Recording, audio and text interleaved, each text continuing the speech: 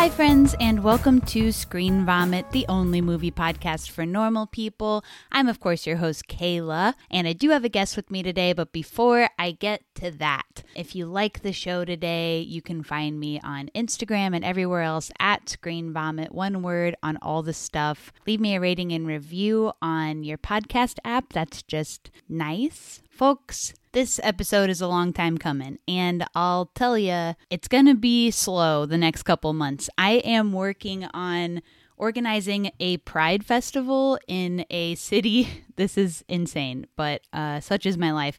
In a city I no longer live in, but I started doing while I did live there a couple years ago. But everything got postponed with COVID. Anyway, it's back, and this is taking up so much of my time organizing this Pride Fest. So, and, you know, I also work at like 3 jobs. So this is just going to be, the next couple months are going to be slow for me putting out episodes. I love you. Please stick with me. Thank you for sticking with me. Next month is going to be 4 years of doing the podcast, which is insane. Some of you have listened since the beginning, which is even more insane. But yeah, anyway, so, give me grace. And you do. Nobody's saying anything, but just wanted to let you know what's up there. All right, so I have a guest with me today. I'm so excited. I finally got this person on, and I've been begging him to do the pod for forever. This is a good friend of mine, Scott Nelson. We are in a band together. Surprise drop. I don't think I've ever mentioned that on the podcast yet. So we are in a band called Secret Grief together. I've known him forever. We're such good pals. I hope that this episode makes sense to people who aren't us. But I think it does. I think it's good. We accidentally did a kind of half an episode on a different movie, but I do promise we talk about Alps. Okay, I promise we talk about the whole movie Alps. Okay. So some normals may remember, if you listened to the episode on the movie Arrival, I alluded to a friend who was studying linguistics. That is this friend, Scott. He does that, but he does a lot of other things too, including the band. And you know what? He has a lifelong dream of composing a score for a film. Short or feature, doesn't really matter. But I know a lot of filmmakers out there, and I know a lot that listen to the podcast. So if you are in need of a score, hit them up. Check out their tunes, our tunes. I'm newer to the band. Anyway, check out their tunes, and, I think you'd be great at it. We recently did 4 songs in a live session for Eureka Records. Eureka Records, that's kind of hard to say for me. And look, instead of doing my theme beat bumper, I'm going to play a little bit of one of those tunes. And this song is called Dreams. So check out that. I'll link our sessions in the show notes, even though that makes me scared. Don't tell me if you watch them. I don't want to know. Okay, enjoy the episode. Bye.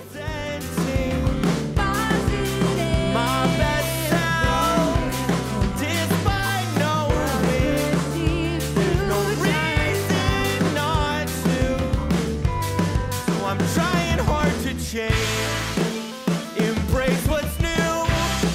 Find some comfort in all the beauty you've been missing out on, because you simply chose to not see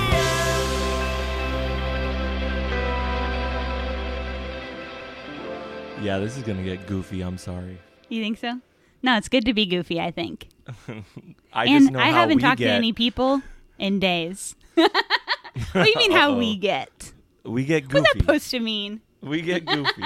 Do we goof? You and I? Yes, of course.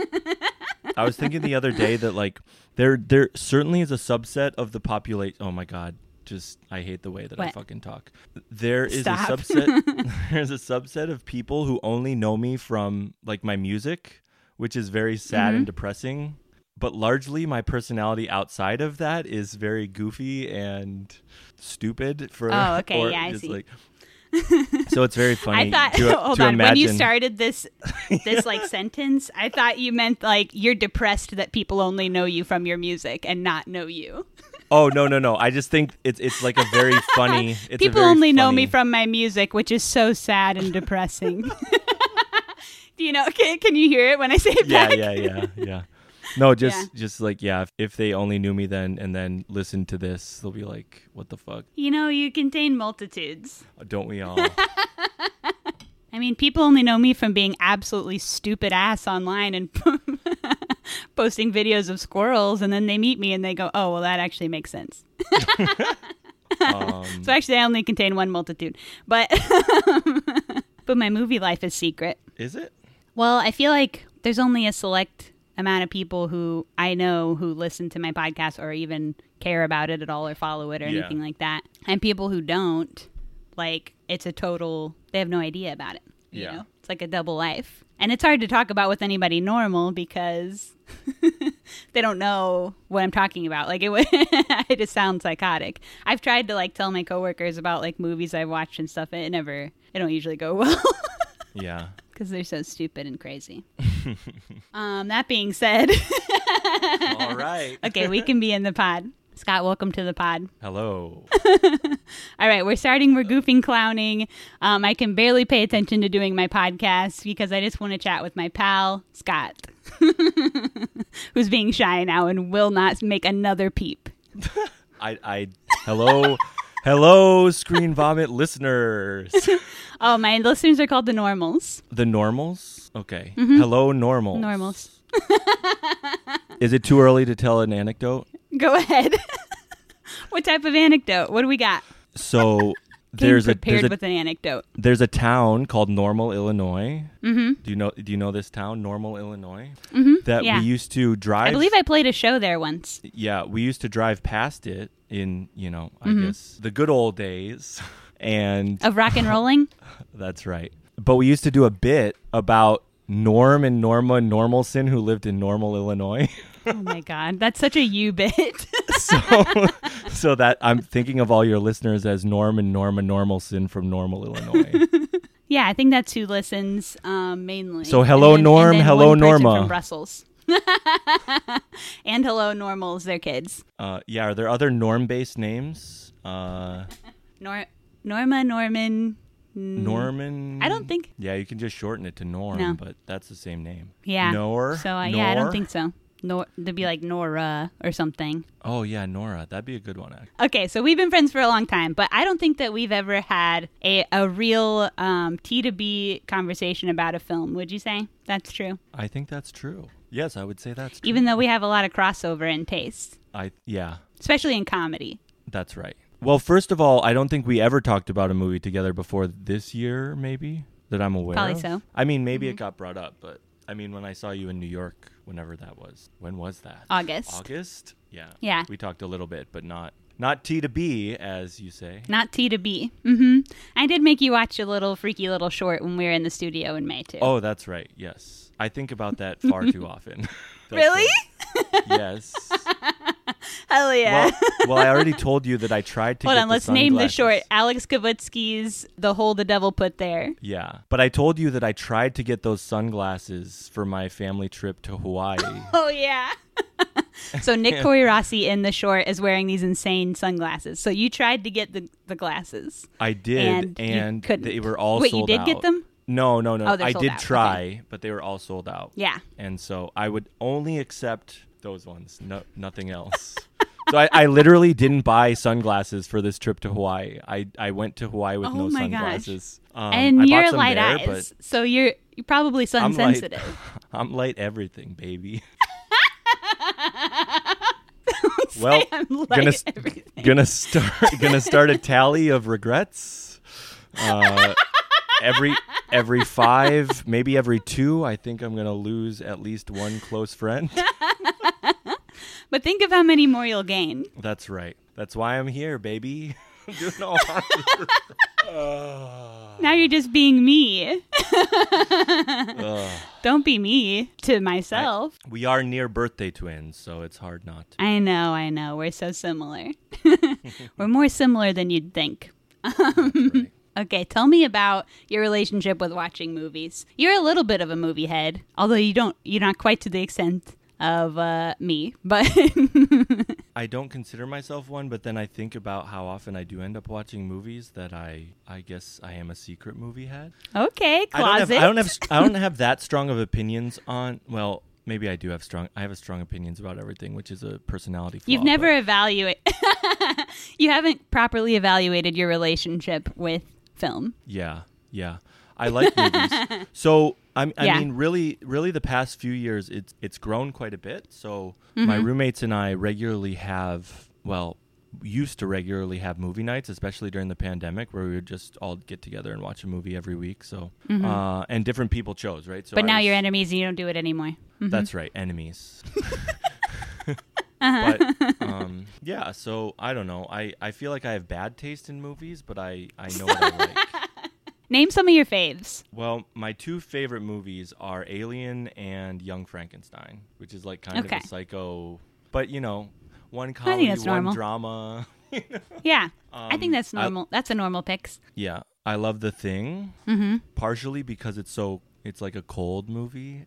I just like. And you love winter. Scott famously loves winter. Yeah, Little winter freak. Little snow bunny. I feel like I was thinking of other movies I loved the other day, and now I can't. I mean, Alien and Young Frankenstein are the two that I just name one that's from the last 20 years. Okay, that's a good point. Oh, I actually love Annihilation.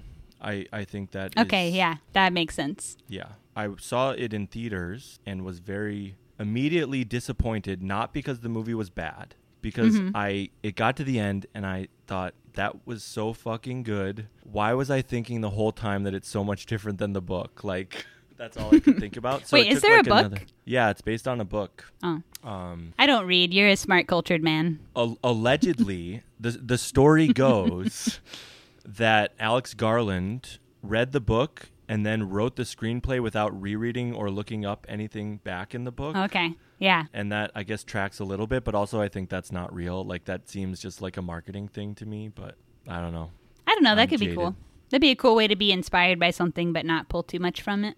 I mean, in some sense, it fits very well with the theme of the book and movie. Mm-hmm. Just making these, like, imperfect copies of things is sort of a through line through everything. So, I don't know. It seems like too on the nose to be real to me, kind of, but... okay. I guess for more modern movies, I very much like all of Alex Garland's stuff. Mm-hmm. I don't think they're always Did you ever perfect. end up seeing the new one? Yeah, so I went and saw with Cam like a week after we did our stuff. Don't make it sound nasty. we recorded sessions normals. in studio. Yeah, normals. Kayla, myself, and our friend Cam were supposed to go see the movie Men, but then we were so fucking exhausted from 2 days straight of, 13 hours in a recording studio that we said, nah. Of rock and rolling. Yeah. I haven't talked much about rock and rolling on the pod in a very long time, so they may not even know that I have a secret triple life as a rock and roller. Well, yeah, that's true, and that's how we met, so. That is how we met. We met, should we say? How many? Sure. When did we decide it was? 2015? Yeah, it was 2015. I booked Scott's band on a show that I also played. And I think no people came, or one person maybe. One person came, and yeah. It was... Okay, two things I remember about the show. One is that one person came, but he was so into every song that we played and Runaway Brother played. Like, he came there just for us by himself and like bought merch from both of us. But I also remember at the venue there were sound triggered lights. Oh, like yeah. the lights you could make so they changed with sound. And so Cam and I set them to just be on nonstop like that. So it's just like 30 minutes. This is like an 150 cap venue too. Yes, so if you can picture. It's not huge, but it's pretty big for just one person to be in. Yeah. And we were playing as a two-piece band, so like a lot of funny stuff. But after the show was like a very memorable time for me as well, because Jacob and I bleached our hair in your bathroom that night. Oh, yeah. Yeah. That is true. Yeah, so I bleached my hair in your bathroom. We got donuts the next morning at that place. Then we went and played laser tag. I don't think you came with us, but No. the rest, yeah, we went and played laser tag. In fact, I've been to that laser tag place 3 or 4 times now, which is What? yeah. And I don't think no times with me. What the fuck? Yeah, multiple times on tours. Mm-hmm. And then also my brother and his friend and I came down once and just played. It's a very good laser tag place. Do you remember Also, the name? Laser Time. I can't believe yeah. how quickly I just pulled that out of my head. The other funny thing about the time I came with my brother and his friend is we got yelled at by not the employees, but by some of the people playing, like the younger kids playing. Mm-hmm. And they said to me and, well, I guess, yeah, just me, they're like, stop trying so hard. You're a bunch of high schoolers or something. Keep in mind, I was like at least 28 at this point. That's amazing. I know. But also, But that speaks to your boyish charm. It's true. I was just going to say, I've had 2 laser tag birthdays in my adult life, including for my 30th birthday. Yeah. So for it's my fun to do stupid stuff for your birthday, though. Yeah. So for my 23rd birthday, we brought a squad of like 30 people to the laser tag place in Lansing, Michigan. And just that ruled.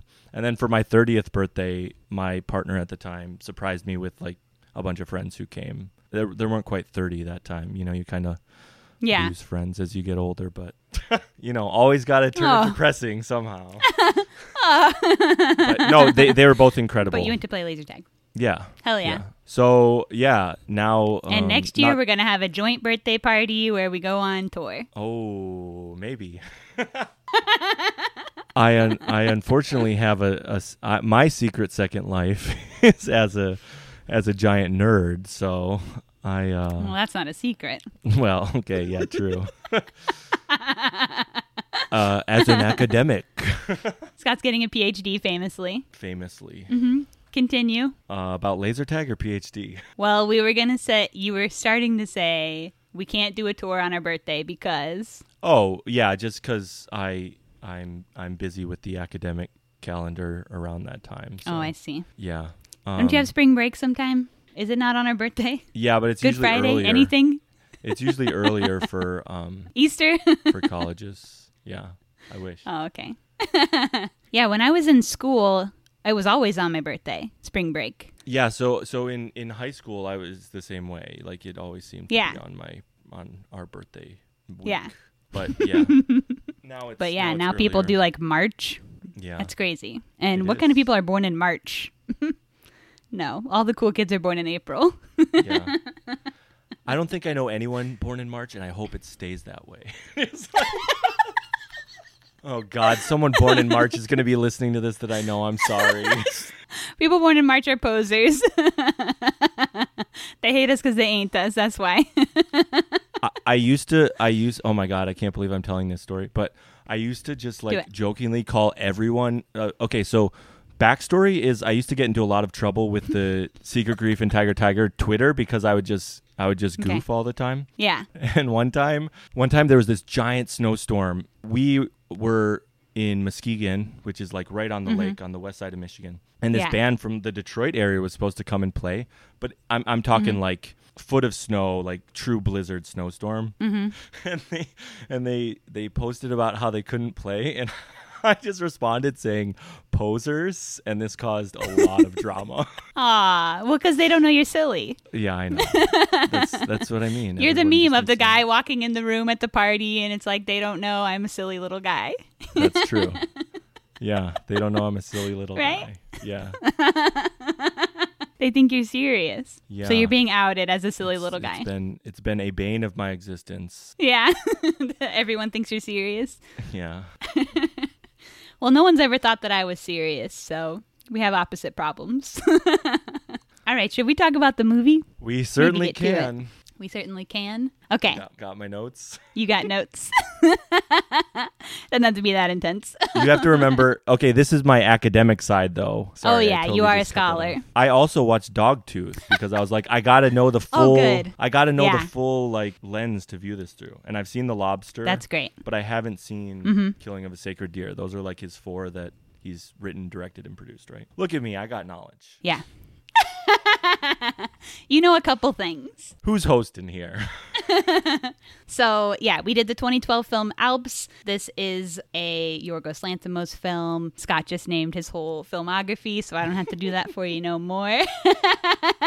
But I am going to do a little bit of cast and crew before we talk about it any further. All right, so yeah, written, directed by Yorgos Lanthimos, co-written by Efthemis Philippou, who co-writes a lot of Yorgos's films, Killing of a Sacred Deer, which we've done on Pod, Dogtooth, Lobster, and also co-wrote the film Elle, which I've done on the podcast, but may not come out until after this. So it's coming up, the film Elle. But I didn't know that about Efthemis when I picked that film. Anyway, that guy also, the writer, also plays a character in this film. He plays the lamp shop owner, which is actually his only acting credit, so that's interesting. Also from the movie Elle, Aris Servitalis, who plays like the leader of the gang in this, is in the film Elle. Angeliki Papoulia, all right, I'm rolling with these Greek names, is also in Dogtooth and The Lobster. She plays the rude lady in The Lobster. The coach, Johnny Vekris, is not in anything else, and actually passed away like 10 days after this film came out. Wow. So, poor little fellow, bless his heart, Johnny Vekris. And then the gymnast, Ariane Lebed, is also in The Lobster and the film Attenberg, which is another popular Greek Weird Wave film. So that's the cast, more or less, the people that you'd know from anything. All Greek folks, all in the Greek films. All right, so 2012 film Alps. This was on my list for a very long time. And actually, I forced Scott to do this, and he didn't get any say in it. So, lucky me. I'm glad that he said yes, because I've been wanting to do this forever. And my podcast rule, my time limit for films is 10 years. So this is a 2012 film. We're almost over 2022. I had to get it in. Ooh. I've been saving it to do on the pod because I am such a Yorgos head. I love all his movies. I've seen all his movies except for this one. I think there might be, it's possible that there's one more, but I don't know, that I haven't seen. But anyway, I'm a huge Yorgos head, and I was really wanting to do this, so I'm glad that you said yes. Yeah, I am not a huge Yorgos head, but I'm still not a head, but I overall I liked it. But you've dipped a toe or two in now. Yes, yeah. I had a toe dipped in. I saw The Lobster. I watched it on a plane, though, so that's not real movie watching. Yeah. But yeah, that was my... So you've only seen The Lobster on a plane. Yes. And then you've probably seen The Favorite. True? No, false. Really? Yeah. Oh, okay. I just figured because everybody was seeing it when it was in theaters. When was it? Was that recent? 2018. It was like an Oscar movie. Again, fake movie guy here. It was just big at the time. Yeah. Okay, so you saw Lobster on a plane. Was that the first Yorgos movie you'd seen? Yep. Unless there's like a hidden one that I don't know. That'd probably be it. The Lobster and The Favorite are the most like commercially accessible. So unless you were seeking out any of the others, you probably wouldn't have just found them. Well, it's funny because I have a vivid memory of starting to watch Dogtooth maybe 10 years ago, but I maybe got 30 seconds in and then never watched any more of it. So really, you gave up? Well, I didn't quite give up as much as I just like never went back to it, I guess. I don't know. I like weirdly remember 30 starting seconds it, in. But, well, the first 30 seconds, like, nothing really happens. It's like kind of quiet. Actually, I noticed this about both Dogtooth and Alps. They start in pure silence, and I think that's cool. I think more movies just need pure silence. Okay, let's not compare them too much now because we got to do some other stuff before we get there. But we will get there. But I just wanted to know, like, your relationship with Yorgos movies. Relatively little. You've just seen some recently. Yeah. I would suggest now that you've seen Dogtooth, maybe watching The Lobster again. Yeah, I actually wanted to before this, but I just ran out of time. You didn't make it. Okay, so critic scores on this, we got 75% on Rotten Tomatoes and 78% of Google users hit it with that old thumbs up. So I did not prep you for this at all in any way, but do you want to read a plot summary of this film? Yes, I'll do it. I remember listening to another episode where you made someone do this, so I should have been aware. Oh, you did? Yeah, of course. What'd you listen to? Well, again, I listened to the first half of Overlord. What is that? The zombie movie? Overlord? Overlord. Yeah. Oh, with Dylan? Yeah. Dylan just messaged me and asked if I was in Secret Grief now. Oh, and wow. said he was so excited about it. Aw, Dylan. Am I allowed to say yes or no? Yeah, I think we're at a point where everyone's just in it if they want to be in it. Not that like diminishes you being in it, but you are absolutely part of the squad now. Hell yeah. Okay. He's really excited about the new song too, by the way. Oh, cool.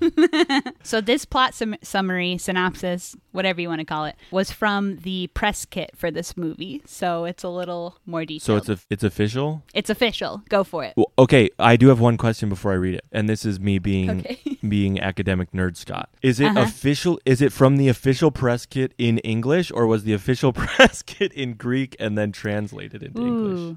I am going to guess that the official press kit would have been in English. Okay. Because most you would be sending it to critics and film fests, right? And those will probably primarily not be in Greece. Okay. Yeah, because I'm going to Would be my talk guess. later about how I found one line so psychotic, but then I thought that maybe it's because Here he of translation goes. stuff instead of actually Yeah. being weird. Okay. This is the synopsis. You can of do a voice if you want of to. Alps. A nurse, a paramedic, a gymnast, and her coach have formed a service for hire. They stand in for dead people by appointment, hired by the relatives, friends, or colleagues of the deceased. The company is called Alps. The leader, the paramedic, calls himself Mont Blanc. Although Alps members operate under a discipline regime demanded by their leader, the nurse does not. Hell yeah. That's kind of weird. Like that's weird that that's the official one to me, but I guess it's Why? fine. It does tell you what happens. I don't know, just like the leader. Well, what did it say? here's The what I leader- think. The leader, the paramedic. I think that knowing what's going on in this movie, this is like such a rare case because actually I want to ask, what did you know about this movie before you came into it? Did you like watch a trailer? Nothing. What was nothing at all? You just turned it on? I literally turned it on and started watching. Okay, cool. I love that I have that power. So I didn't know anything about it besides obviously that it was a Yorgos movie. I did know that it had something vaguely to do with death, but I didn't know what or anything. That was all I knew. And I always go into movies that way. I don't know anything. I might know like an actor in it or something, but I don't. I try and stay away from. I never watch trailers. I never read synopsis. I really try and not know as much as possible. And I think that's typically the best way to go into a movie, I believe. I think this is the only movie I've ever seen where I think that is not true. Really? Yeah. I mean, it's very like I think watching it directly after Dogtooth helped me in some sense because I got the vibe, right? Like I knew in some sense I didn't need to know exactly what was going on to like take in the movie. So that, I wasn't like too worried about understanding the plot per se because I knew it would just happen. Yeah. Like I knew there'd be a bit of mystery, right? Like not everything was going to be answered. Unless he drastically changed up his directing style in between two movies. No, he has a pretty since the favorite is really the only one that like severely switches from his typical style. I think everything else is pretty cohesive in his filmography. So yeah, it's pretty consistent in his filmography up until the favorite. So if you know one, you kind of know what you're in for. Yeah. In general. That's what I kind of thought. So yeah, just went for it. I don't know what it was because I typically don't feel like I need things explained for me or, I'm usually fine with being a little lost, but I just felt like my idea of what was happening was so vague and I didn't really get it for a while and for so long. And it almost pissed me off. Uh-oh. Maybe a little pissed off. So I think at least knowing like a little bit going into this would probably be helpful. And I wonder like if a lot of the critics' reviews are like skewed because of that too. Like if they wouldn't have read the press kit or whatever, would their opinion be different? Yeah. I don't know. I don't know. The only thing, okay, the only thing I saw was the synopsis that I saw was just like one sentence that was like a group of people impersonate, deceased people. Like that's basically as much as I got out of it. So I was like, okay, this seems. So you knew weird. a little. Yeah. Okay. Yeah, I didn't know that. But I didn't know that much. I didn't know that much even. Yeah. Yeah. So that makes the ambulance scene, like knowing that, you're like, okay, I see what's going on here. Like why the fuck is this guy asking this person who's dying who her favorite actor is? Yeah, and I'm sitting here like, what is happening? Also, with that, I have a mild face blindness, and in Greek movies, it's really hard because let's just say Greek people have strong genes, and they're similar looking to each other, right? So I can't tell people Redacted. apart a lot. Greek people don't come for me, but it's true. So, look, I'm Polish. We have our own thing too, so it's fine. But no, actually, I thought the gymnast actress was the same actress from Dogtooth, the younger sister, for like the first 15 minutes. So, I'm with you. But it's not, right? It's not, yeah. But the older sister is the same. Yeah. Yeah, so I thought the chick in the ambulance and the gymnast were the same person. Couldn't tell them apart. I don't know. I got some of the men confused. I was having a hard time. Or I couldn't also tell sometimes. I'm like, am I looking at a different person? Because I know that I get people confused. I'm like, is this the same guy from earlier or is this a different guy? And I just think he looks the same. So yeah, I think I had that struggling, with. I think I had that with her dad. Yeah. The nurse's dad and another character too. I was like, wait, is this the guy that she's like, I don't know, working for, or is this really her dad? Like, yeah. So I guess I get it. Redacted. Yeah. So it was complicated. Don't redact. Okay, so saying all that, I think I would like to get ahead of what do they exactly do, say it out up top, and then go more through the movie, even though it technically isn't revealed until about 30 minutes into the movie. Except for my synopsis where it was revealed right away. So. Well, there was a little bit in the synopsis, yeah. But we'll go into a little more detail. Okay, so we have a crew. They call themselves the Alps. They are like surrogates for deceased people. When somebody dies, they're hired by people's families, and they stand in place of the person who died, learning scripts from the families. They dress in clothes of the dead person they're impersonating. They sometimes do little tasks or just whatever they're asked to do by the people who hired them. And they get paid for this. The gig economy, babe.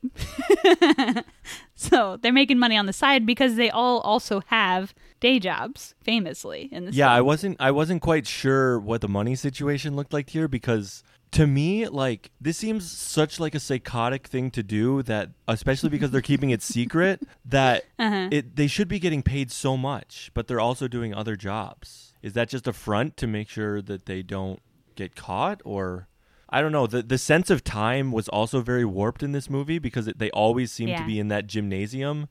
So it's like, when's this guy driving the ambulance? Like, oh, yeah, true. Yeah, we don't see him do a lot of ambulance work. Yeah. But yeah, some of them have even like pretty well-paying jobs. Like paramedics probably pay decent, but the one chick's a nurse. Like, yeah, it's interesting to think about that everybody needs two jobs. You know, that's like something that's happening in the world now. Maybe they just love work so much. Maybe so. Losers. I doubt it.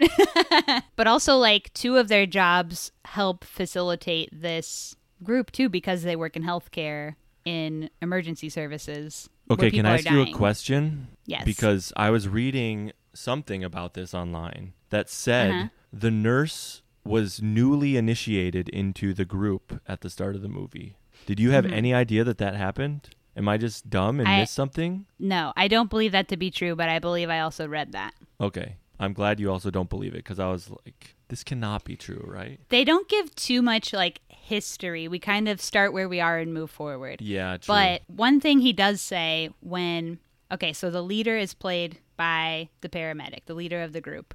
And he's the one who says we're going to name ourselves the Alps. And when he says that, he says, oh, we've been searching for a name for such a long time, and this is the name that I've settled on.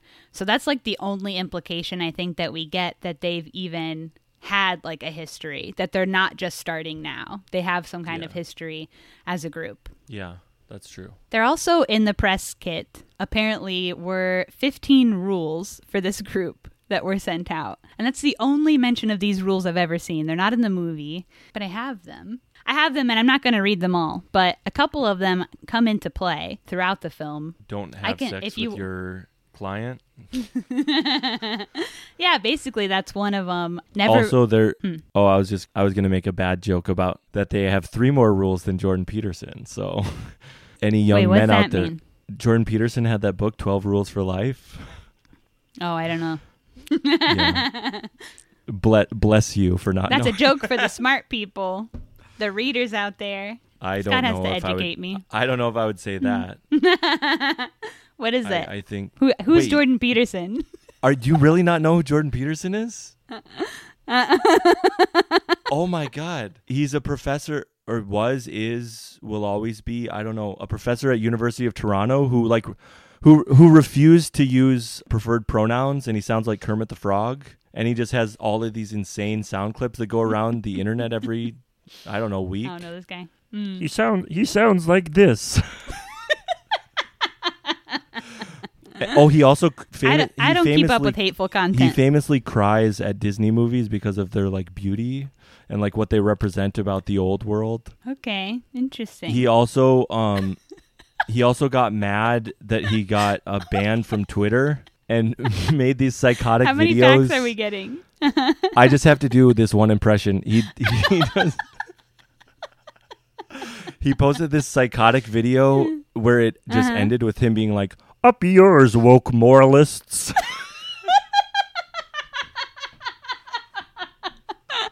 Okay, that was worth it. and the whole 12 rules for life thing. The whole 12 rules for life thing was like basically shit like clean your room, like wash your dishes, and then also like women are chaos dragons. This rocks. Yeah, so what I was going to say is... So go buy his book. No. What I was going to say is that, his whole thing is like self-improvement, but he couldn't even write as many rules as Alps did. So Alps kind of fucked him. Hell yeah. Although, I don't know, what year is all this book and shit happening? Oh, true. I don't know that much. But whenever he gets... Wow. You know his opinions on Disney movies, but you don't know what year this book came out. Listen, I only know what I know. Uh-huh. What else were you going to say? You had something else. It's also funny to really say things like, clean your room, piggy. Sort of mix the two personas together. Yeah. Anyway, I get paid to think. And now you can turn brain off. We're off the clock, after hours, after dark, etc. And do stupid shit with me. Podcasting after dark. Well, famously, my last segment of the show, which you wouldn't know because you only listen to half an episode, is called Scream Vomit After Dark. That's fine. I've only been doing it for 3.5 years. You'll get it one day. Oh my God, I deserve this. Mm-hmm. Yeah. So, can I guess more rules? So one is absolutely no sexual behavior with clients, right? Well, it's a little more than it like is that, but it's a little more. Must never get emotionally involved with clients or have intimate relations with them. Okay. Is the rule. Yeah. Mm-hmm. Yeah. Okay, guess another one. You didn't have any guesses? That's just the only one that seems so obvious. I don't know. You asked to guess. I know. Really egg on my face moment here. Maybe you okay, another one has to be you can't do this without telling the rest of the group, right? Something along the lines of like you can't go rogue and do this on your own. Because isn't that the whole like drama at the end? Well, that not at the end, but throughout the whole. I don't think it's technically a rule, though. Interesting. Okay, what are the other ones? I really want to know. You want to know all of them? Well, would I have guessed them if I didn't, like, from the movie, could you infer these, or are they all just, like, kind of like a... I think a couple you could infer, a couple are, like, you would never, ever guess. Okay, so here are the ones that I think are... ever guess. I'm going to tell you the ones I think are important to our future discussion, and then I'll tell you the rest. How about that? Okay, yeah. Okay, so one is can never talk Alps activities with non-Alps members, okay? Okay, yeah, that one, yeah. Don't talk Fight Club, etc. Should always be smart, clean, punctual, and in complete control. Okay. Must be able to make convincing facial expressions such as sadness, happiness, despair, etc. Okay. Which I don't think anybody in this film does. Must honor the title of their membership and be ready to kill or die for it. Holy shit! Okay. And must never attack another Alps member and must believe in teamwork. That's one rule. Okay. Weird that that's one, but okay. I know. And then other ones include cannot change physical appearance without the leader's permission, like dyeing your hair, losing or gaining weight, wearing colored contact lenses. One is must be over 14 years of age. One is obliged to take the gymnastics club test if necessary. One is must respect other Alps members. Is obliged to support, under all circumstances, the interests of the Alps group, must have some basic knowledge of psychology and sociology, must also declare in advance the things he or she is good at by filling out Form 2, e.g. dancing, water skiing, discussing, etc., and must declare in advance the things he or she is unwilling to do by filling out Form 1, e.g. kissing, lifting weights, traveling, etc.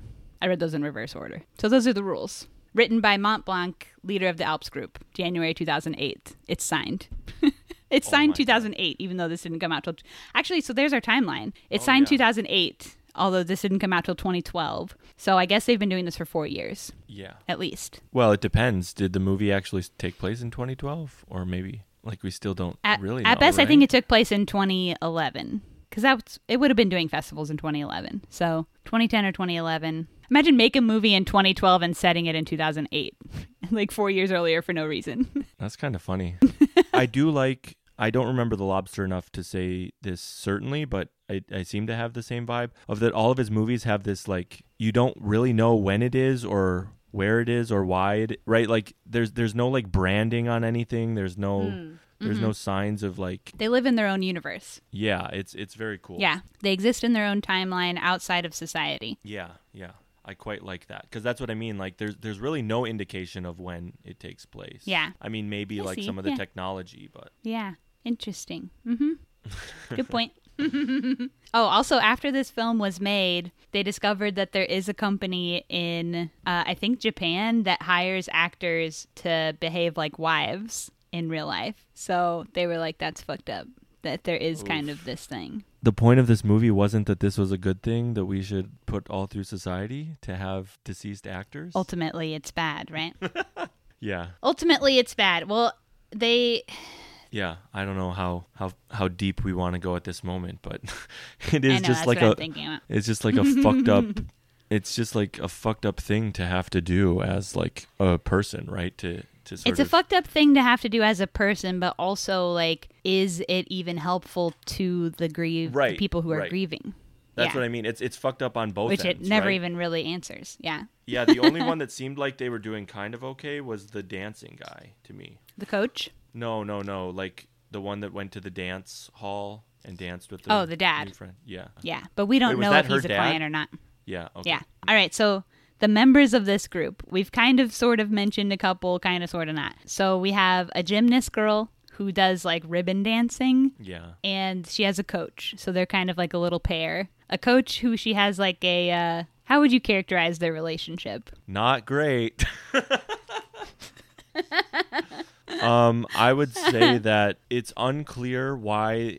I mean, he's mean. He's mean to her and like abusive. Mean is I was gonna say mean is an understatement. He's definitely abusive. Yeah. I mean, what the first scene he hits her, right? I don't remember if he hits her, but I know he like threatens her really seriously and is like, I'll cut off your arms and legs and whatever he says. Just because she wants to dance to a pop song, but he will only let her dance to classical music. Yeah, I mean that being the opening scene, I was just like, what the fuck is happening? Like, Hell yeah. Why is she ribbon dancing to this? Not only like classical song, but it's like the song they play for like to pump the crowd up in sports stadiums. Is it? What song is it? I wish I knew what it was called. Name. Yeah, I my first note is literally look up name of pump up song, but I never looked it up. I wonder if it says on IMDb. Also, my second note was me laughing at the coach saying, "You're not ready for pop." And you said, "Damn, that hits me hard." Yeah. O Fortuna, Carmina Burana. So yeah, it's the song O Fortuna. O Fortuna plays, and she's fucking pissed. This old fucking coach comes, and he's like, "You did good," and she's like, "I don't give a shit. I want to do pop." And he's like, and he says, "Oh, I don't know what a Greek accent sounds like," and I probably shouldn't do it on mic, but he says, "You're not ready for pop," and then she's like, "You suck, old man," and then he gets abusive. So that's the start of the movie. Well, he was like, he implies that he will know when she's ready. Oh, that's for right. pop. Yeah. He will say when she's ready for pop. He's the only one who knows. Yeah. Yeah, which is also just like hilarious. This old man being like, "I know when you're ready for pop." Yeah. And we have no idea what his credentials are. We don't see him with any other gymnasts. That's right. Gymnasts. Okay, too long on the opening scene. The third guy of the crew is the paramedic, who we've talked about as the leader. We kind of cut from that to this scene of him in the back of an ambulance with a patient who has been hit by a car, teen girl. And then the fourth person is the nurse, who also plays the older sister in Dogtooth. She's my favorite. I love her so much. She's so good. Yeah, she rules. Psycho, but she rules. Yeah. She is such... Her brand of acting is so her own. I don't think anybody else could do it like her. She's amazing. All right, so from this point, we're set up with what the fuck are the Alps. So I think at this point, maybe we can make more comparisons between this and Dogtooth because they're so apparent just from the setup of the film. And so you've seen Dogtooth, I've seen Dogtooth. What are your first thoughts? I know you had thoughts earlier. It's interesting because, right, Dogtooth is so, like, I mean, you get a little bit outside with the dad, but you're at the house, like, you're clearly in this weird, like, parallel world. You don't really understand why they're doing the things. They never sort of give you anything as to why certain things are happening. I mean, they're things that might make you think one thing or the other, but at the end of the day, like, this is really isolated to this one weird family that doesn't really interact with the world outside. Yeah. But Alps kind of takes that same idea, but now it says, let's get this weird sort of insular group and let's have them interact with the outside world and see what sort of takes place. So Lanthimos kind of considers them opposites. Sort of the way that you're saying. So, like, where Dogtooth is, like, a person trying to escape a fictitious world, Alps is about people trying to enter sort of fictitious world. Yeah. I think that's right. And both are driven to madness in their journey by the same person. Yeah, it is. Because in both, like, obviously we don't get the outside world much in Dogtooth, but in both of them, there's just, like, not a single indicator. Like, I brought this up earlier, but there's not a single indicator of, like, any corporation existing, any, like, any brand existing, except, okay, this, like, I don't know if you know the reason behind this, but in Dogtooth, the only logo you see is on the sisters' bathing suits. It's an Adidas. They're both Adidas bathing suits, and for some reason, it's like, yeah.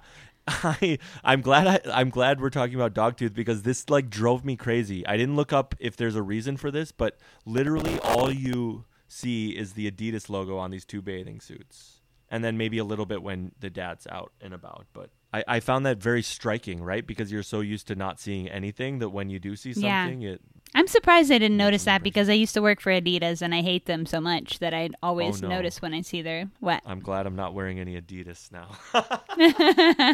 I've been boycotting Adidas for, let's say, 12 years, ever since I worked there in terrible conditions for 3 years.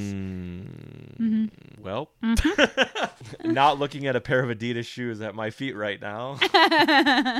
Well, you know, you live your life, but I'm just saying I don't support them. Yes, it's good to have principles. I should have and more. I am surprised that because I just I'm only recently finding out how much stuff that because I don't really think about it. I just, you know, it's like for instance, we haven't eaten meat in so long, you don't even think about it anymore, right? It's like it doesn't occur to you that meat is like a food. So like there's so much stuff that like I just like boycott and I don't even think about it. It doesn't exist to me anymore. But lately, something that has just randomly happened on the podcast several times is what just happened, where somebody mentions something and I go, oh, I've actually been boycotting them for 12 years. But I just never think about it. Yeah. But it turns out that I boycott a lot of stuff. Wow. And I just don't think about it. So I'm wondering if I boycott stuff interesting. and I don't think about it. Yeah. Since we're sort of at the start of the movie again, Yeah. the line that like tripped me up. Oh, I guess we were talking about the it's right at the beginning. Dogtooth, but whatever. But the line that tripped me up is, so the woman in the ambulance is a tennis player. I don't know if that was mentioned explicitly yet. Yeah. And she gets taken to the hospital and her parents show up. And then the nurse goes out and starts talking to them. And one of the first questions she asks is, does your daughter have a favorite wristband? And I just thought that was so funny. Like, is that what she says? Yes. Yeah. Because I thought they just give her a wristband and then they say it's her favorite wristband. I think that's later, and like she brought it up initially or something. Interesting. I'm fairly certain because my note is like, is favorite wristband a thing? Well, maybe it's because she's a tennis player and they do those like sweat wristband things. Yeah. I mean, I'm certain, and that's what it is ultimately, right? Yeah, but just in that moment, I was just like, favorite wristband? She's a player, and they have those things. Allegedly, and we're not sportsmen; we don't think about them. Allegedly, she's good. Yeah, allegedly. Allegedly, her mother was like a pro or something. Mm-hmm. But yeah, that's all I wanted to say. I wanted to make it known that one, you've been holding in this wristband comment. Yeah, I'm watching this very serious movie and just thinking, is favorite wristband a thing? And then, of course, when the wristband shows up, I was hooting and hollering. Like, oh, there it is. Hell yeah, I love to hoot and holler for a wristband watching a Yorgos Lanthimos movie. Chekhov's wristband. That's amazing. Okay, the only other thing I was going to say about the comparisons to Dogtooth, and then we can move on from it, is that they're both of these films are really heavily based on lies, not just like people being liars or lying, but like their entire reality is a lie, which is kind of interesting thing to explore. And then secondly, they're both kind of about an alternate family sort of group that operates according to their own set of rules and is unsettling. Unsettling to like our sense of what is even just like normal basic human interaction. Yeah. But also in every way. So it's just interesting that they're so similar, and they came out maybe 2 years apart, and I like Dogtooth so much better. But that's neither here nor there. I did want to say that, but yeah. Well, especially watching them back to back, like, you can see where the strengths and weaknesses are. Yeah, exactly. Yeah. Because I've seen Dogtooth a lot of times because I love it so much. Mm-hmm. Right away.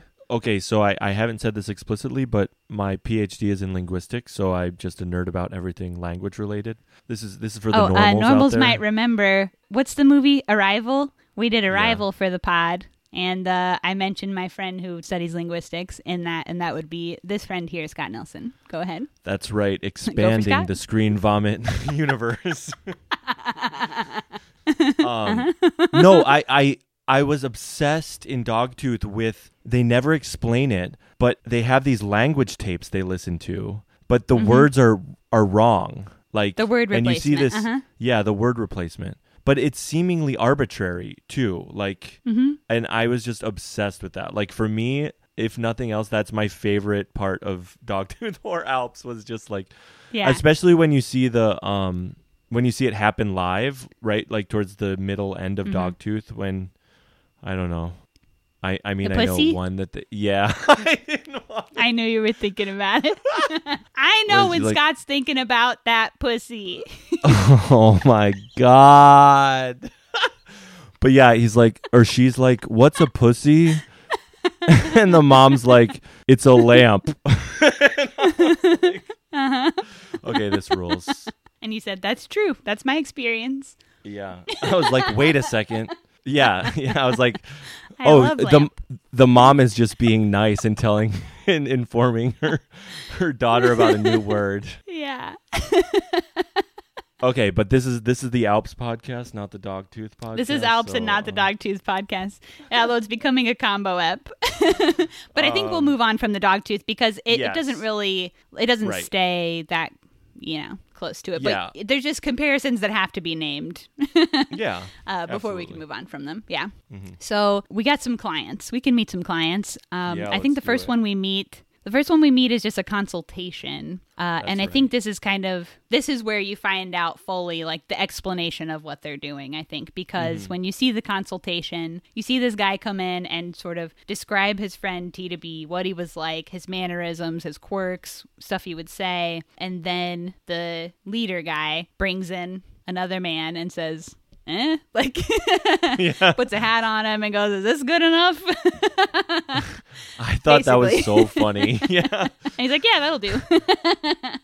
The hat is almost like comically small on his head. And doesn't he have hair? He has like big hair. Yeah. Yeah. So yeah, it's pretty funny, but yeah, that's how we kind of like get a real idea of what they're doing. And then we just see it played out, practiced. A bunch of times after that. We got like a blind lady the blind lady hires both the coach person and the nurse, right? That's right. Somebody's playing her husband and the nurse is playing like a best friend. And then we have the lamp store guy who speaks English. That's right. And the nurse plays like his mistress. His apparently dead mistress. What, did he kill his mistress? I wasn't quite sure what happened there, yeah. Or maybe seems like there was the scene in the shop, right? Which like I want to talk about the end of that scene because we'll get to that later. Yeah. That's in the future.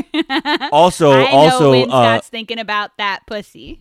Yeah, also if we want to talk about sort of continuing themes between Dogtooth and Alps. Yeah. And if I'm remembering correctly, the lobster. Mm-hmm. My man loves to have men go down on their ladies. We'll talk about that later. But no, before that, in the lamp store, they were kind of doing a scene, right? Like she was leaving or something. So I didn't know if that was maybe she had left and like he was just trying to process it or something by doing it a bunch of times or what. Yeah, I wasn't quite sure what was going on there. That's interesting. I didn't think about that. It never occurred to me to think about how did all of these people die that they are replacing. Some of them we know. Like, we know the one girl was the tennis player who died in the hospital. We know that. We know probably the blind lady's husband is just old. I don't know. But, like, the mistress, we kind of see a violent interaction between her and the blind woman later on. Yeah, that's Did the blind woman kill her? Did the guy kill his mistress? Are these people just replacing people that they murdered? We don't know. I don't know. Yeah, I mean, in some sense, to be an effective group, Alps has to have low morals, right?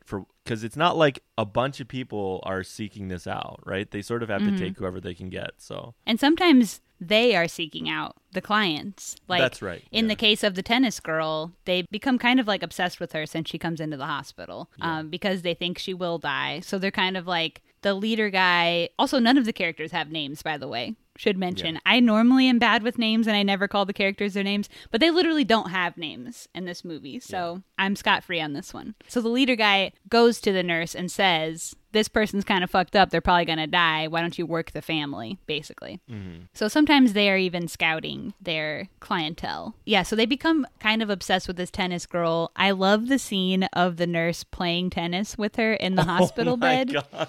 I think is my favorite. Yeah, that's a good one. Because she's like fucked up. We don't know all of her injuries, but she has like internal bleeding. She's like doing bad and she can't really move. So they just like plant a tennis racket in her hand and throw a ball at her. What's even better is that she misses one time from like a foot away. I could watch that on loop forever, I think. It's pretty amazing. And what a great idea. Yeah, truly. I love that. And then we get another little vignette with the gymnast like fucking up one of her client things where she didn't say a line she was supposed to. And when her coach says he's going to have to tell the boss about it, she's upset that she won't get to play the car accident girl too. So they're all kind of like really like anticipating having this car accident client. Mm-hmm. This car accident victim who plays tennis.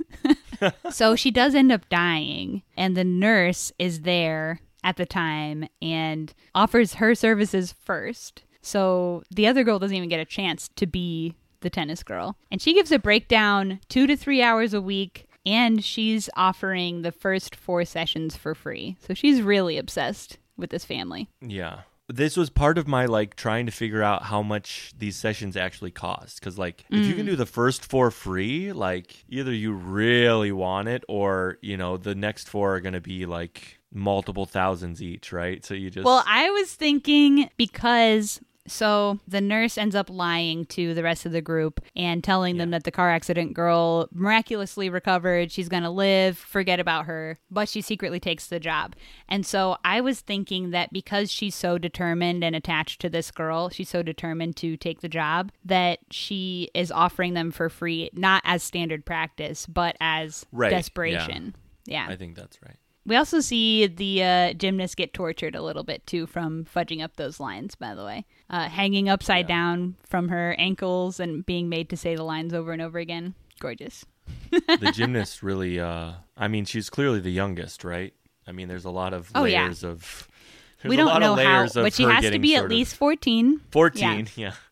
14 or over. Mm-hmm. But she's by far treated the worst overtly in the movie. Yeah, definitely. And then we also meet a dad character, the nurse's dad, that she sort of takes care of and lives with, allegedly. So the structure becomes like a little bit repetitive, where it just goes back and forth between scenes of the group together at the gym, scenes of the nurse at home with her dad, and then interspersed with little vignettes of the Alps people doing their business. But every time that the same kind of scene is shown over again, every time we go back to the gym, every time we go back to her and her dad or her with another client, it's escalated a little bit into something a little crazier. So it's just like a slow escalation every time we return to each of these areas too, which is interesting. And to the point where sometimes the lines get kind of blurred on when are they in character, when are they normal, acting of their own volition, their own brain, doing the stuff they want to do. A lot of boundaries get a little blurred as we go on. One that was like very, when are they working, when are they not working, was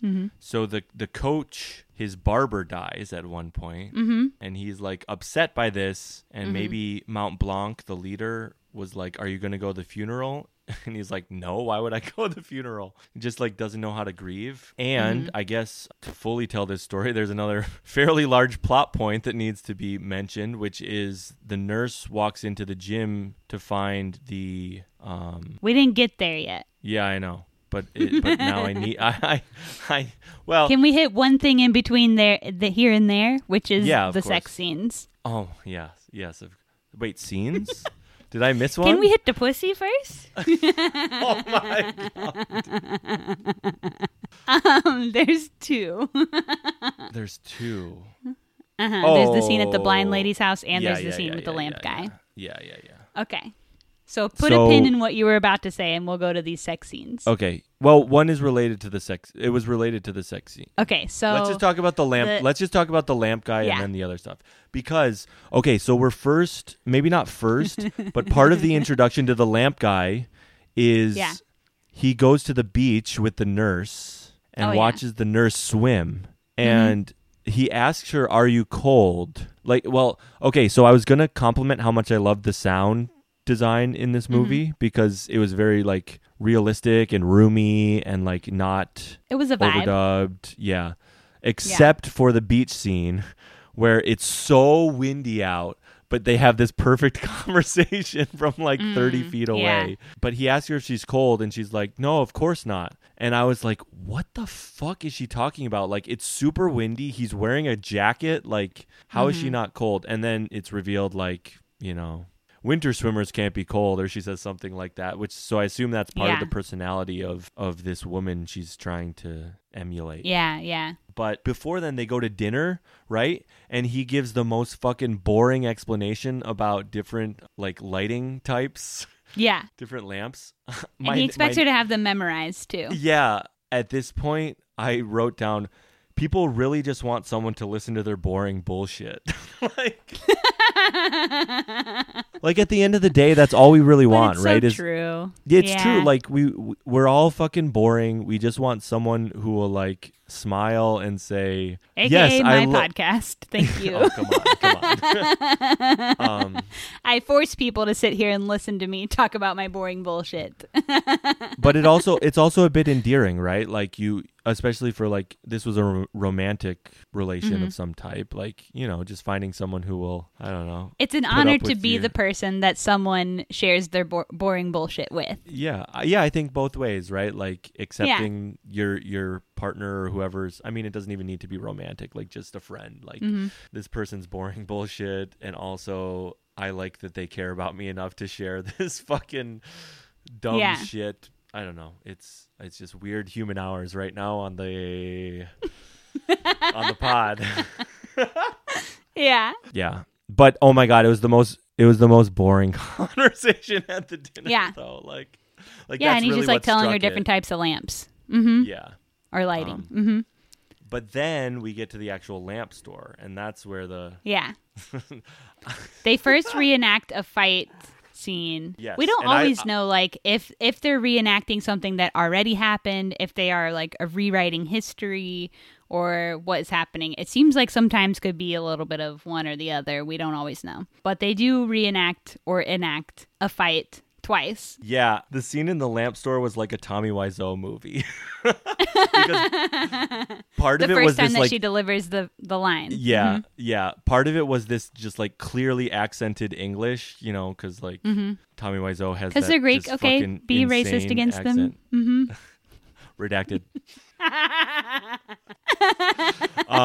But yeah, it was giving me strong English speakers. Yeah, it was giving me strong Tommy Wiseau vibes. But it was great. Like I loved it. That's what I think that main girl who's also in Dogtooth has like an exceptional ability to deadpan deliver stuff. And I think it's like weirdly a hard thing to do, to deliver something completely emotionless and deadpan in such a way that she does. Only she can do it, I think. But she does it great in this scene. Yeah, yeah. No, this scene is like great. Like, I don't know if your listeners will understand that me saying something like a Tommy Wiseau movie is a compliment. Like, I consider that a compliment.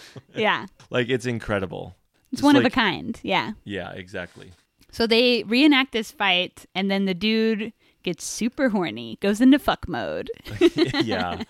Yorgos has this thing where he does this in a lot of movies, where he has these types of sex scenes that are so like frank and mechanical and intentional and uncomfortable, like couldn't be less like passionate, couldn't be less sexy. They're just very like matter of fact. Same with the violence, actually, that it's so just like matter of fact. It's almost not impactful at all. There's almost no emotion attached to it. It just happens. It is, You never see sex like that in film. Yeah, it's very striking, right? That just like, especially in Alps, where like ultimately it seems the whole goal of the organization is to create these like emotion-filled moments with the clientele, and this is just like going off book to have the least emotional moment of all time, like to the point that she's just laughing through all of it, right? Like, yeah. Like he wants to feel like a god, and she's just like, come on, guy, come on. He makes her say, please don't you stop. It feels like heaven. That's the line he makes her say. And she says it like 3 or 4 times. Yeah. Yeah. It's so and starts laughing.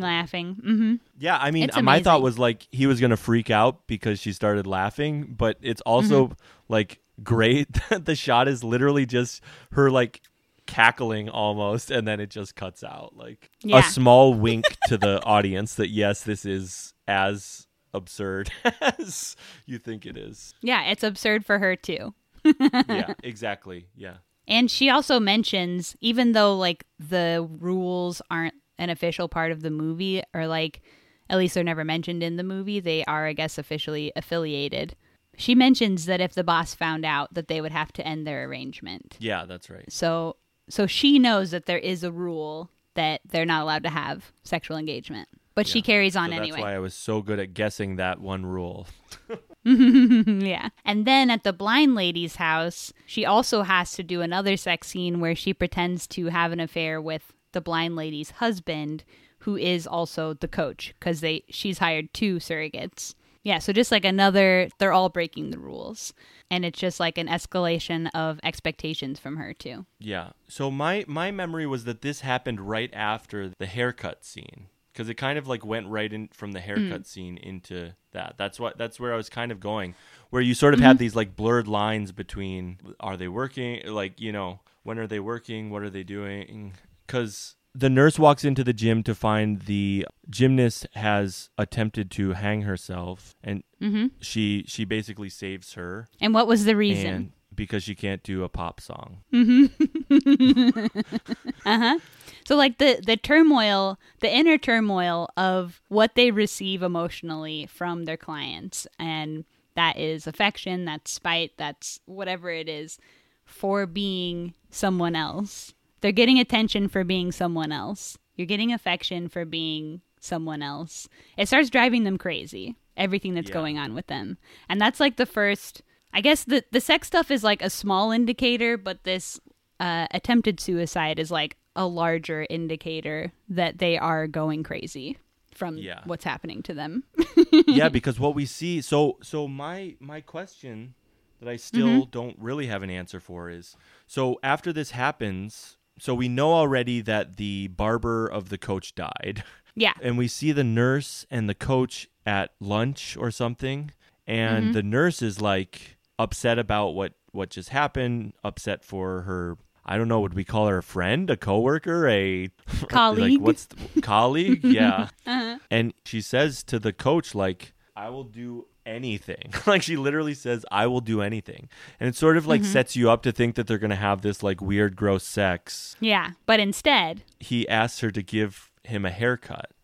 But then this scene rolls right into the like blind lady sex scene. That's why I was like, it's kind of a weird like juxtaposition of everything. Like, when are they working? When are they not working? Like, are they supposed to be, you know, having these lunches and intimate haircutting sessions?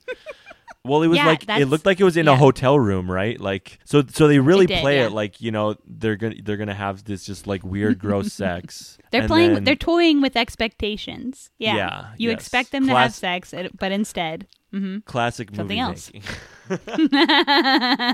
So yeah, like, is she then a surrogate for his barber? Like, is he sort of in a way like hiring her service to be his barber who died, who he was like, I've never gone to another barber in my life. I would never go to another barber. I can't go to my barber shop and that barber just not be there. That's weird. So he's made it a point to say that he will only let this one person cut his hair. So in the scene, you know that she is being that one person. But this is also why it's this.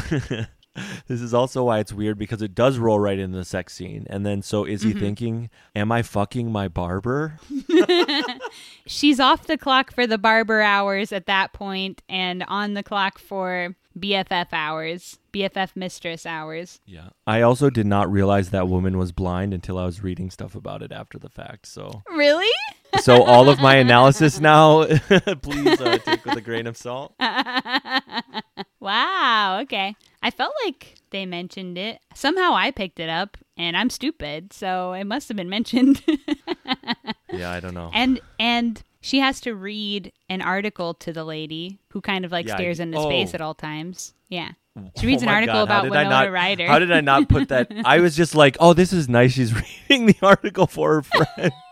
Like, I thought they were just like that was just what they did. They read together. And so... Aw, I love your idea of friendship. Yeah, next time we hang out, I'm just gonna read you articles. Aw, that's so cute.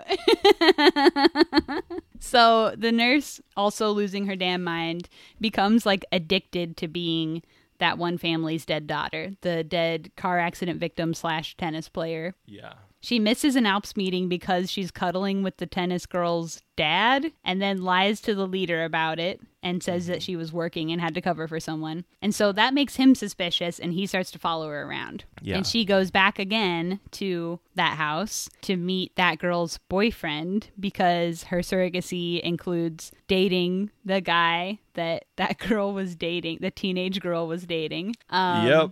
And they do a whole reenactment with the parents who like catch them making out or whatever, catch him being in her room. And that's the end of that session, but she invites that boy to her house afterwards, which is another like, is she the character? Is she her? We don't know anymore. Yeah. Because he's a teen Yeah. and she's like, all right, she's like in her 30s or something. Yeah.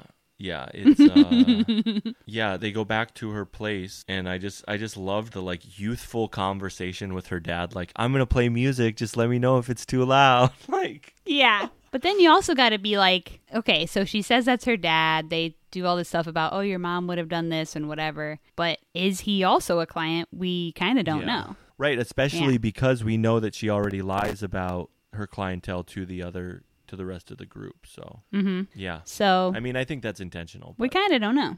Yeah. So with this like relationship she starts with this teen boy, she fully makes the move from reality world to fiction world, and it just kind of continues to spiral from here. Yeah. She even tells her dad that she's like, oh, he's younger than I am, but we're such a good match because we have so much in common.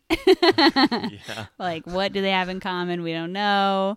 She lies about where they met. I think we see her cry once. While she's telling this lie, she starts to cry while eating. So she's breaking. It's kind of unclear if any of them have like actual home lives. Like, do they have families? Do they have friends? Or is everything we see of them part of them being something else, part of them imitating someone else? There's one part where the nurse goes to visit the younger girl at her house, or at whatever house she was at, I guess. And she tells her mom this is a friend from school and she can't come out and play right now. Well, I was trying to figure this out.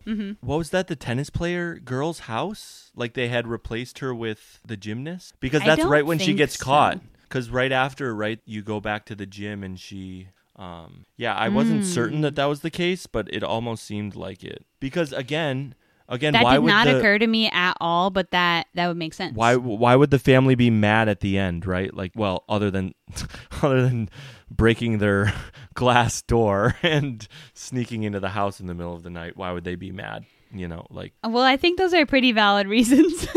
Yeah, I know. I don't understand why they were mad. All she did was break their entire door down, come into their house, and chill in their dead daughter's room. Why would they be mad about that? Yeah, why would they? I mean, completely I don't know if unreasonable. It could make sense either way. Mm-hmm. Yeah, absolutely. It could make sense either way. Either that girl was playing the tennis girl, or she was being herself in her home, and either way makes sense. Because the leader was also following her, so he knows where she's been going. Yeah. It is weird to think that they have normal home lives too, though, because if they have full-time jobs and Alps duties, like, how do you explain that to the rest of your family? Like, yeah. Oh yeah, I've got poker night tonight.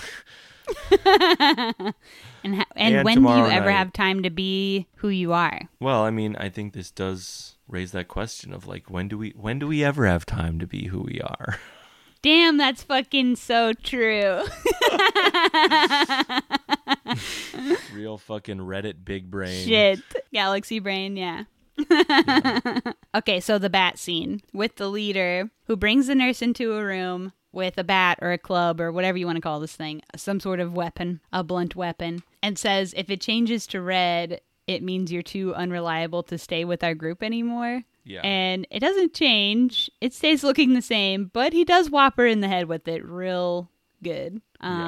And then says that it turned red and she has to go. But it's the same like Yorgos matter-of-fact violence where it's very blunt, it's very unemotional, and it just happens and then she leaves the room. It's not like a big outburst. There's no like struggle or whatever. Mm-hmm. Yeah. It's interesting. It just, I mean, like everything, it just happens, right? And then it's over. There's no, I mean, there is fallout from it, but there's just like, in the moment, there's like zero reaction to it. It's just like. Yeah, it is very matter of fact. Mm-hmm. You know, I was thinking about this though. If Alps is so secretive, how do they just kick someone out? Like, don't you think it would be a much bigger like deal. Like, we're kicking you out. If you ever mention this to anyone, we'll fucking kill you, right? You have to be ready to die for Alps. That was the rule. So why isn't death the... Maybe she just knows. They all seem like a little bit scared of him anyway. Yeah. What's his deal? It's never really said why they are. Yeah. I don't think they say. Deal? He just, I don't know. He's just a classic angry man leader. And if they disappoint him or if they break his bond in any way, it feels like they expect retaliation, even though we haven't seen retaliation from him really. Except, well, I guess earlier we did see like the gymnast girl being hung by her feet. Yeah. So they know that there are rules that they need to stay within, and if they don't, they'll be punished, it seems. It's not really ever said why or, laid out that like point A leads to point B, but you just kind of feel that hanging in the air. Mm-hmm. So she gets a huge gash, has to give herself stitches, and just kind of hides her stitches with her hair. And at this point goes full psycho mode. Absolutely. She tries to put moves on her dad. She tries to honk his little weenie, honking on Bobo. He slaps her, says no, no, no. She leaves her dad's house and goes to the dance night that he likes. They went to this dance night previously. And like basically slam dances with an old lady. Yeah, that scene ruled. Like I was trying to see. Well, it seemed like the music was speeding up and slowing down at I don't think it actually was, but that was just like the headspace that it put me in, that it was just like so jarring that it felt like time was just like sputtering around and like wasn't sort of moving in linear time. Like it was just sort of speeding up, slowing down. Yeah, it was cool. I mean, obviously she's in full psycho mode here, but as I said earlier, she still fucking rules. She's like throwing this lady on the ground, like, and nobody's stopping them or like reacting to it at all in any way. Yeah. But yeah, she's absolutely throwing this old lady around, slamming her on the floor. Basically ragdolling her. Yeah. I don't remember when it happened, but there is a scene earlier too where she also dances like a psycho, just not like throwing people around, but when she returns to, I think it's her dad's house, right? She just suddenly starts like dancing like a psycho in front of him. So like clearly she uses this as like, I don't know, a way to well, all of these people are so emotionally stunted, right? Yeah, like this might be the way that she just like gets out some of that, just anything, because she's so, all of them are so repressed. She also said the first time that she saw her dad doing the dance, she says like, oh, I didn't know you danced. And he's like, oh yeah, I used to dance with your mom back in the day or whatever. But that might be like another clue to like, is this her real dad or is this right? Yeah, that guy, makes sense. A client? Yeah. We never really get full clarity on that. It's always kind of ambiguous. And then she does the breaking into the tennis girl's house, fully breaks into the house, goes and chills in her bed and puts perfume on and is straight chilling when she gets caught.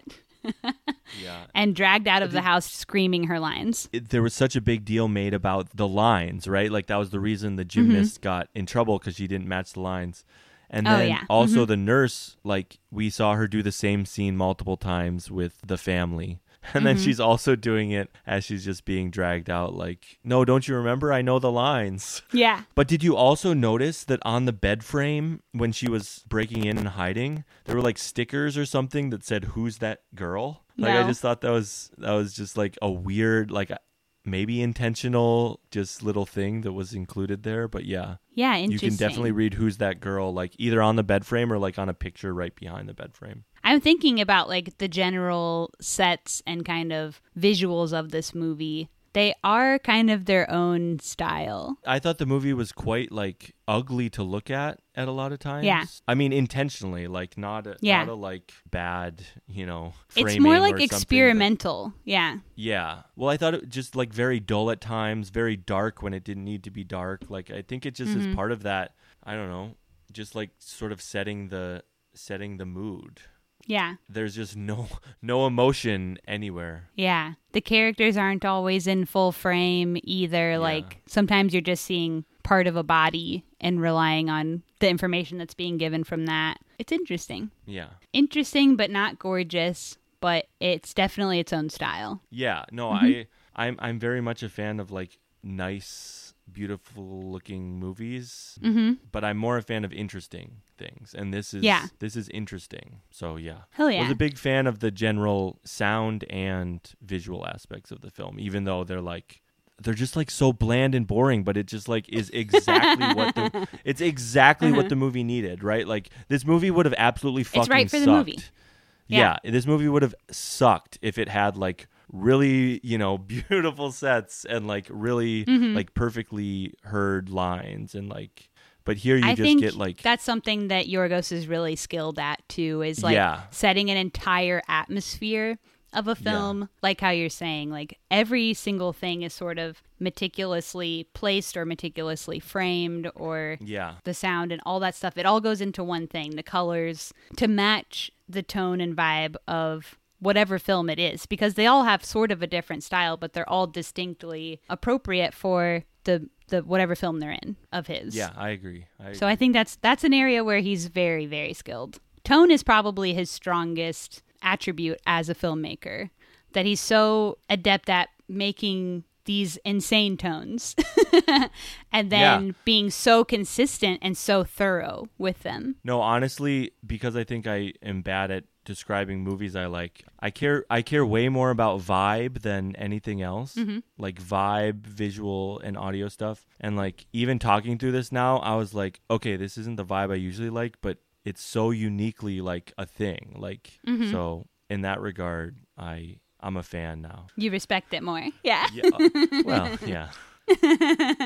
And maybe when you saw Dogtooth too, which also has like a really distinctive style and vibe, maybe you also had those feelings. Yeah, absolutely. Absolutely. I mean, Dogtooth to me, like, I wouldn't say it's an all-time fave, but I clearly would like watch it again. So that's sort of high praise, right? Yeah. Dogtooth is an all-time fave for me. That's a 5-star film for me. I love it so much. Yeah. But also like his way of like all of these films, the premise is fucked up. What's happening to them is fucked up, but there's still like a lot of comedy involved with the tragedy. Like alongside the tragedy, there is, even though the ways in which these people are reaching out for like human connection and affection or whatever is like fucked up, it's still like somehow relatable or something you can identify.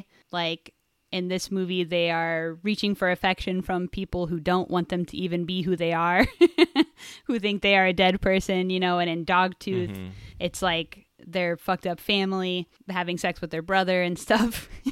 Then also like the violence aspect, all existing in one film. Yorgos always does that. He always has like all of these elements involved. It's such like a complete picture. It's such like something that could be so wildly variant that he somehow like reins in and makes one singular cohesive tone, I think is just like the coolest thing about his films. They're so unique in that way. Yeah. And they're never that heavy. Yeah. I mean, that's the thing. Like this movie is about, like you said, people are searching for, like the Alps are trying to fill this emotional need, which clearly like they also need, which is just like just the premise of the movie seems just like heartbreaking, right? And like I don't know about you, but I never felt heartbroken for a single moment watching this movie. No. And that's not to say that it's bad because you don't feel that way. It's just like that's how it's designed. It's wild to explore that idea in a way that like doesn't just like devastate the viewer. Yeah. Like that's wild. Yeah. And that's something I think is really special about his films, that they explore heavy topics without feeling too heavy. Yeah, that's right. I mean, the fact that I could watch these two movies back to back and not, want to kill yourself? Yeah, exactly. Yeah. It's amazing. Hell yeah. All right, so there's just the one little slice of this movie left, and then we've rolled creds, which is that very last scene with the gymnast doing her routine to a pop song, as she's always wanted, and hugging her little coach and saying, "You're the best coach in the world." And then we roll creds, and that's that. Sort of an anticlimactic ending. Yeah, I literally just wrote down what the fuck, because like, okay, it's over. Yeah. What was the pop song, by the way? Did you know what that was? No, I don't. I was hoping it would be just something like really silly, just to sort of loop back and being like, this was all for like, I don't know, Toxic by Britney Spears or something. But it is kind of like, even though it's not like a recognizable tune, it is kind of like, sounds like what would be like free on your keyboard MIDI or something. Like, Yeah. it isn't that. It isn't that interesting. It isn't that exciting of a tune. It's just like Right. whatever plain like could be on YouTube freemusic.com. Yeah. Royalty free probably. But she's so excited when she's doing the dance. So Yeah. I don't know. Again, you just want people to put up with your boring bullshit, which for her is dancing. Is to And we don't flag even know, dancing with like, this. What is there a performance even involved? Like, she never Right. performs for a crowd. She's just doing this in a gym by herself every time we see her. So, like, what is the stake here? As We don't far know. as we know, nothing. Yeah. All right. And then we roll creds. So that's the creds. Bada bing, bada boom. We finished the movie. I think I just have one other observation. It's not necessarily something we missed in the movie, but one thing also that I love about some of Yorgos's films a lot is the queer aspect. Like, I think his movies have a tendency to be really uniquely queer, uniquely and truly. Like the nurse in this who plays the older sister in Dogtooth is non-binary in Dogtooth. And like, that was in 2009. We weren't even talking about non-binary, you know? So I think that that's one thing that maybe I missed from this film is I think it's like his only film that didn't feel like it really had a queer element to me. Yeah, I didn't pick up anything. Yeah. I was trying to like stretch my brain and see like, is there any way you could make this into like some kind of allegory for queerness, or is there some kind of like pretending to be someone you're not and having Yeah. like stale sex with people you don't wanna just to please somebody else, or I don't know, but everything just felt like too much of a stretch. Yeah. So that was one thing that I did miss from this film based on Yorgos's classic filmography and what I love about his movies. All right, so if you don't have any other thoughts, we can score this out of 5. So what do you think out of 5? Oh no, I gotta go first. Mm-hmm. Well, I think I'm gonna say, how do you normally do it? Full number, like, do you do halves? You can do halves if do you want. Quarters? No quarters, just halves. Okay. Holes and halves. Halves, holes and halves. Wink. Mm-hmm. I think I'm gonna say 3.5. Okay. Do you want to give justification? I think initially I was a little bit lower on it than that, actually, but our conversation discussion bumped me up changed a you. little bit. Yeah. Aw. I think especially watching it after Dogtooth was detrimental here, because I think on its own. You watched Dogtooth first. Yeah. Yeah. Like back to back, basically. Mm-hmm. I think Dogtooth being just so great and so weird and so perfect, like so perfectly weird, that it's Yeah. hard to look at this, you know. This right, feels like a disappointment after Dogtooth. Yeah. That's. They should have come that's out in basically reverse how I order. feel. Yeah. Because I think Yeah. on its own, it's absolutely not fair to compare them. Well, I mean, Mm-hmm. I don't think like, but it's just like knowing the like weird little perfect world that could have been like, I don't know. It's Yeah. just like there were times where just like it didn't quite get to the same Yeah. highs that I was hoping it would get to. And in You didn't fact, get as I mean, rock I know, hard during this movie. redacted. In some sense, I wanted this movie to be more devastating than it was, just because of the topic. Like I thought it was great that, you know, he was able to not make it be that way, but like, You didn't need to feel devastated, but you needed to feel something. yeah, basically. But I mean, I don't know. Like at the same time, maybe that's what he wanted, right? To show just like put the viewer in that sort of numb, emotionless state that all of the characters seem to be in. So I don't know. Maybe But, so. I don't know Yeah. either. I mean, yeah, 3.5 is what I'm gonna say. Okay. I'm going to say 3. I think Okay. solid 3. There are a lot of things I respect about this film. I do think I like it. I like it better in analysis of it than my actual experience watching the movie. I didn't enjoy that much of my experience watching the movie. I mean, it was fine, but I was frustrated with the first part because I didn't know what was going on for too long. And yeah, it is a little bit unaffecting, and I do wish it went harder. Yeah. I do think it could have gone harder. It feels weird. You can't help but compare this to Dogtooth because Dogtooth is such a perfect movie and it did come out right before this. It feels backwards. Like Dogtooth feels like a progression from this, not what happened first. So it's strange. Like we got the scraps or something. I think Yeah. this has got to be probably one of my least favorite Yorgos, I think. But, like, I love his movies so much. They're, like, all 5 stars for me, so. Well, yeah, I mean, that's the thing. Like we're talking about this like it's a big disappointment, but it's like at the end of the day, Yeah. it's relatively disappointing rather than globally disappointing, I think. Yeah. Like, I would pick this movie over a lot of movies that I have seen, like, if I just had to watch something again. So, Yeah. I don't know. Maybe it's a rewatcher too, right? Like, maybe this one really needs a second viewing to have some stuff sink in. I don't know. I kind of watched it twice. Okay. I skim watched it the second time. I kind of skipped around a little bit while I was doing my notes, but I still kind of felt what I felt the first time. I feel like it could have gone harder. It could have been a little more. I have a ranked Yorgos list that also includes 2 of his shorts, and I have this at 6 out of 8 of Yorgos stuff that I've seen. So Kaneda, his first feature, I put below this, but I might have to rewatch that to properly rank it with this because it's been a while since I've seen that.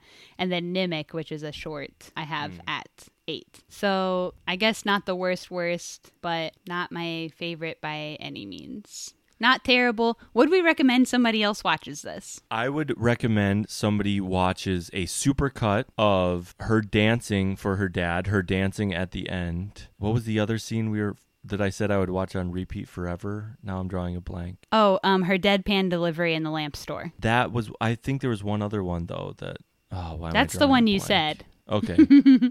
I remember because I Yeah. recorded it because I want to watch it forever. So I think there are like little scenes that rule and that I would recommend watching. There are moments that rule, but Yeah. overall, does it work? Is it amazing? The concept is great. I think that's part of the reason why it's a bit of a letdown too, is because like Yeah. the concept is so good. In theory, it's great. Yeah. Yeah. Yeah. But I just think it could have gone harder. Yeah. I probably wouldn't recommend that people watch this movie, but I would recommend basically any other Yorgos movie.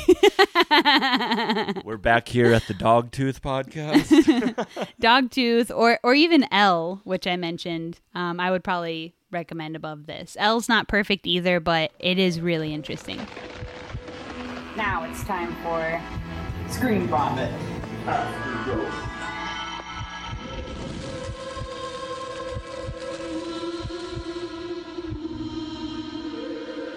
So in this part of the podcast, we just talk about whatever else we've been watching lately, movies, shows, or whatever. So what you been watching? So my 2 most recent watches, I watched Young Frankenstein because it's of your Halloween favorite. and my favorite. Funniest movie of all time. Very stupid. I've never seen it. Oh my God, it's so good. I guess that's what we should have done for this, right? No, we can't. I only do 10 years, but Oh yeah, that's right. And all my movies are 50 years we can old. watch it someday. Yeah. I watched the Charlie Brown Halloween special also. Yeah. Because I am Charlie Brown incarnate, as some people know. You went as Charlie Brown for Halloween. I also did go as Charlie Brown this year for Halloween. Yeah. I didn't quite finish it, and I had seen it already, but I watched part of The Void, which fucking rocks. I don't know if you've seen this movie before. I haven't watched it, but it's been on my list. I watched the first half of that and then got busy and didn't watch. This is as you may have realized, this is a continuing theme in my life. But that movie rocks. And I also realized I had it paused on the TV at my house with the subtitles saying, "I felt it when you woke up." And my roommate came home and was like, "What the fuck are you watching?"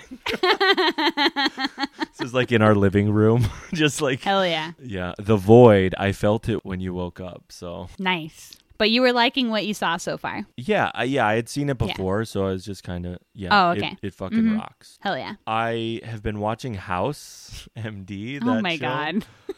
Scott. Why?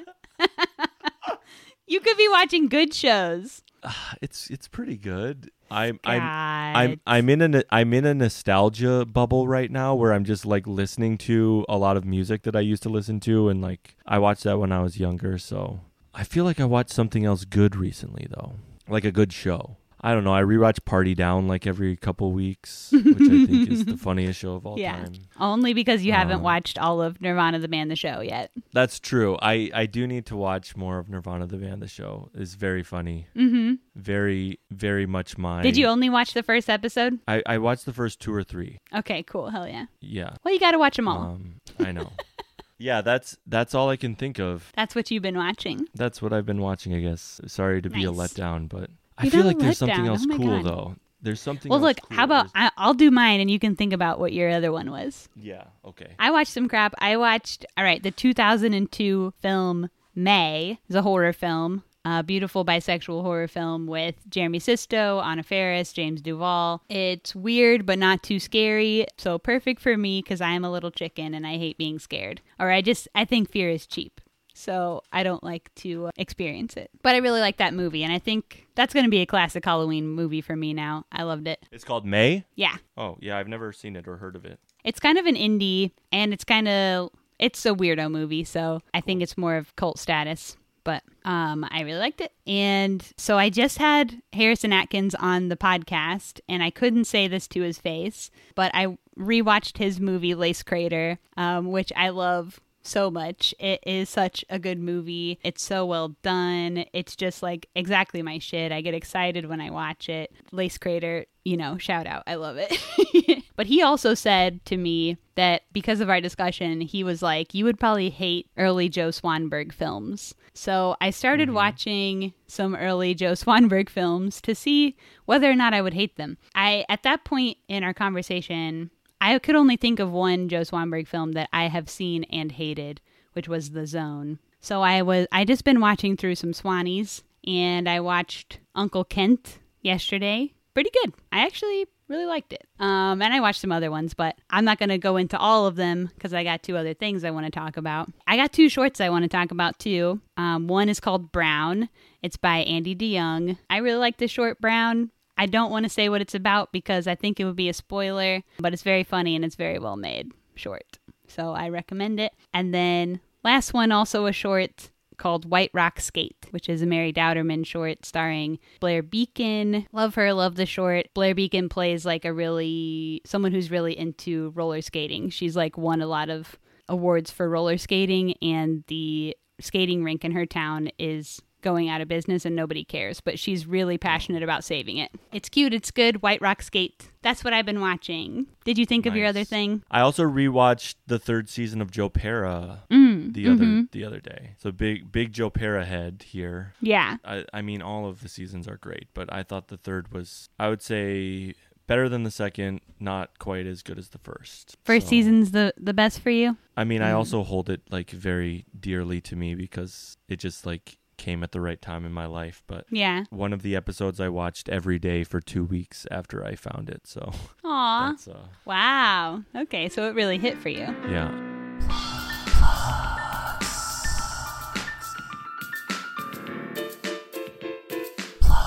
Hell yeah. All right, time for plugs. What you got to plug? Famously, I hate plugging things, but... You hate famously? Why? Well, I also don't like talking about myself, so coming on podcasts is... Shush.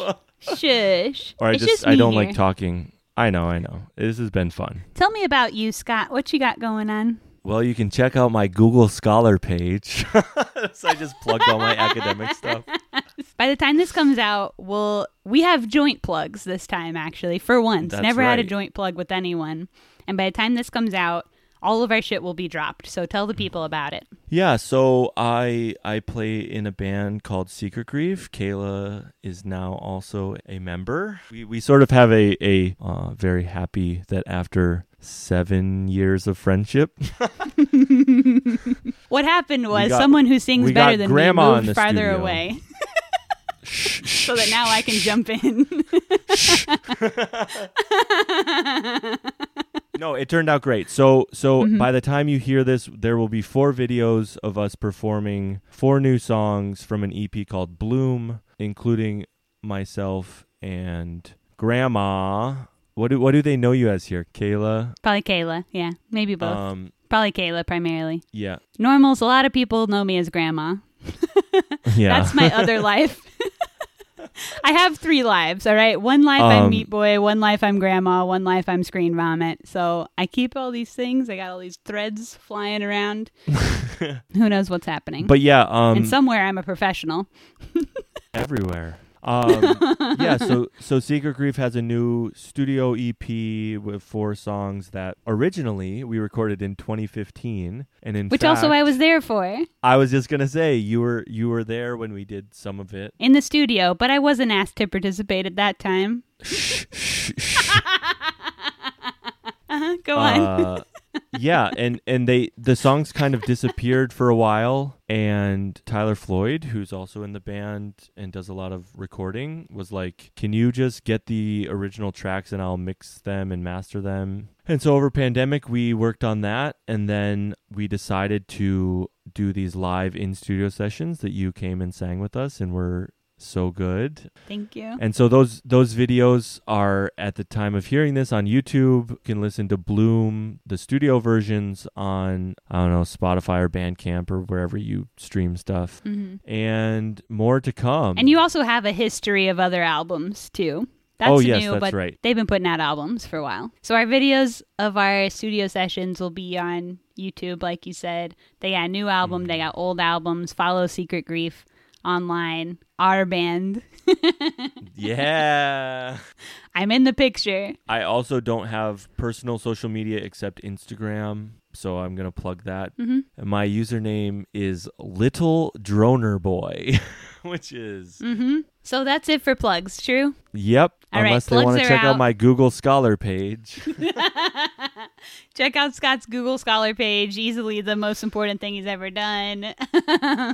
Yep. He's a smart boy. You'll find out. All right, so that's it for the pod. And you got to say thanks, Scott, for coming on. Finally, thank you for having I've been me. Begging you. Yeah. And we'll see everyone else next week. Bye. Bye.